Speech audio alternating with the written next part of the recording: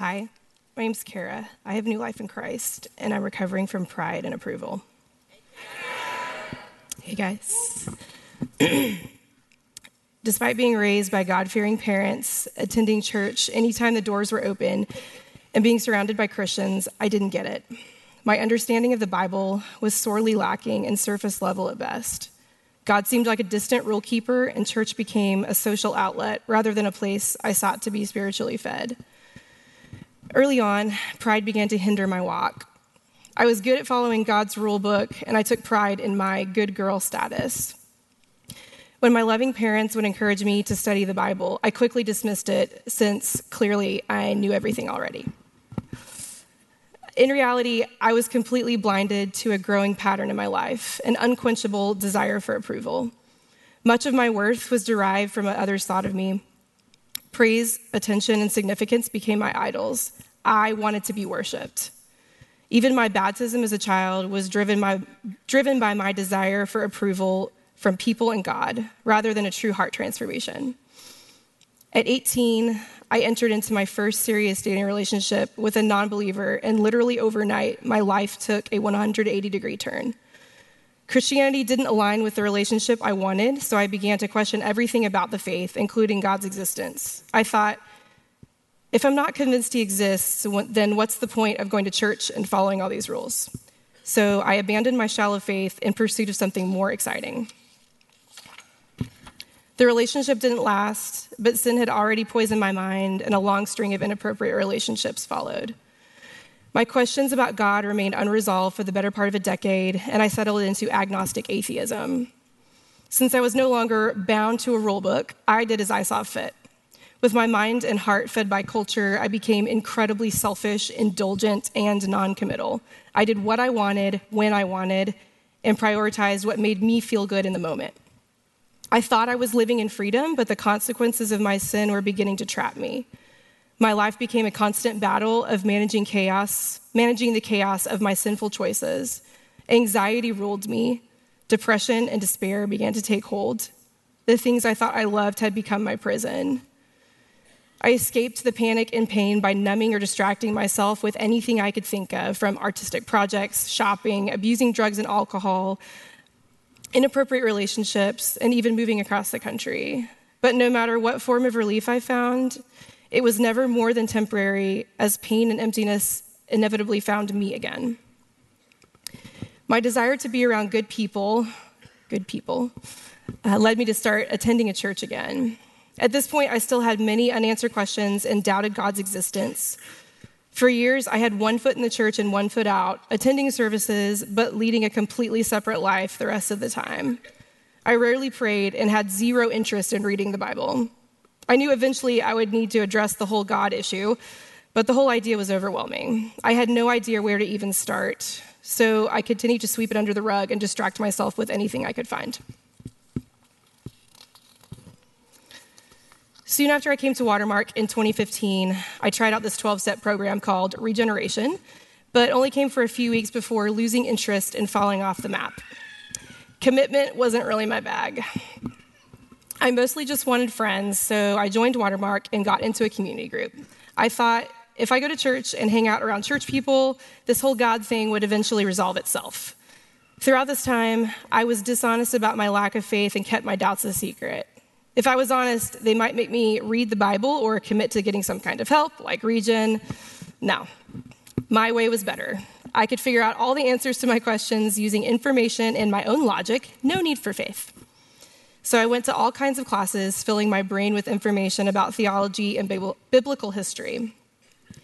After a year or two of this, all my doubts resurfaced in full force when my community group dissolved. I was right back at square one, devoid of the deep personal relationships I had longed for, and my soul just as desperate and empty as it had been in the beginning. Jeremiah 29:13 says, "You will seek me and find me when you seek me with all your heart." All this time, I have been seeking information instead of seeking the living God. My soul just as thirsty as before. Turns out my method of putting a Bible on top of my head and learning by osmosis doesn't work. Spoiler. The truth is, I was sick and tired of being sick and tired. I couldn't keep living this way, so I tried a different approach. and I finally came clean and confessed my unbelief. I was encouraged as a first step to go through Regen or Equip Disciple.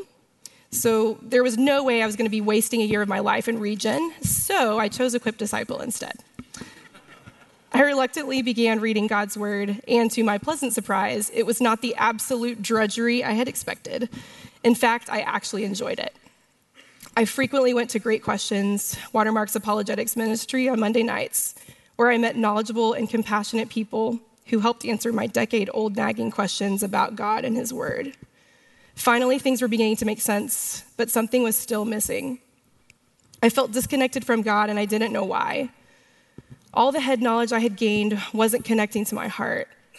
I didn't know how to have a relationship with God or what that even meant. I didn't think Regen would help, but I was here for Great Questions on Monday nights, so I thought, why not? My first night at Regen, I said, yeah, I think I have some pride issues, but I don't really need Regen. My awareness of my sin struggles was vague at best, as you can see, until I started groundwork.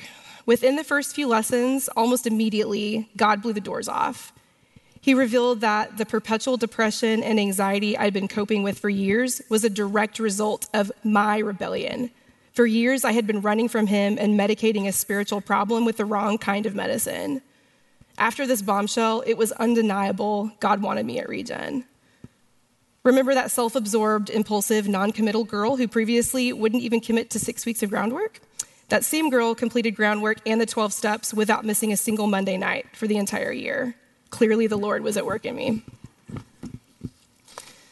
The following months in Regen, God continued lobbing profound, earth-shattering truths at me. The first 3 steps, admit, believe, trust, broke down the gospel in a way I had never understood before. These steps explained my utter depravity and inability to meet the standard of a perfectly holy God. It also explained that in his perfect love, he made a way through his son, Jesus, that I could be reconciled to him. It was here in these steps that I finally understood my need for a savior. In step 4, inventory, I fearlessly examined my sin, gaining new awareness of patterns and idols I'd never seen before. So many of my actions and decisions over the years had been rooted in sin. Even the struggles I was aware of, I had no idea how deep they permeated every fiber of my being. It's no wonder I never connected the dots about my need for a savior before. I had no concept of my own depravity. In step 8, forgiveness, I learned that biblical forgiveness is trusting God as the ultimate authority for justice of wrongs done to me. For the first time ever, I released all my hurts to him and experienced true peace and freedom from resentment. Step 11, intimacy, is where I realized I had been filling the God-shaped hole in my heart with human relationships. My lack of connectedness in the past, I now see as a blessing from God. He, in his sovereignty, had to strip me of this idol so that I would seek him instead of people. During my time in Regen, it also came to light that I had not yet trusted Christ with my eternity. So on October 25th, 2017, I accepted God's gift of grace, his death on the cross, as a payment for my sin and entered into a saving faith. Life after Regen hasn't been perfect. I am certainly still susceptible to my struggles, and I do fall into my ditches, but life looks very different now. I now practice purity in dating. I commune daily with the Lord in prayer. My previous disdain for reading the Bible has been transformed into an unquenchable thirst for his word.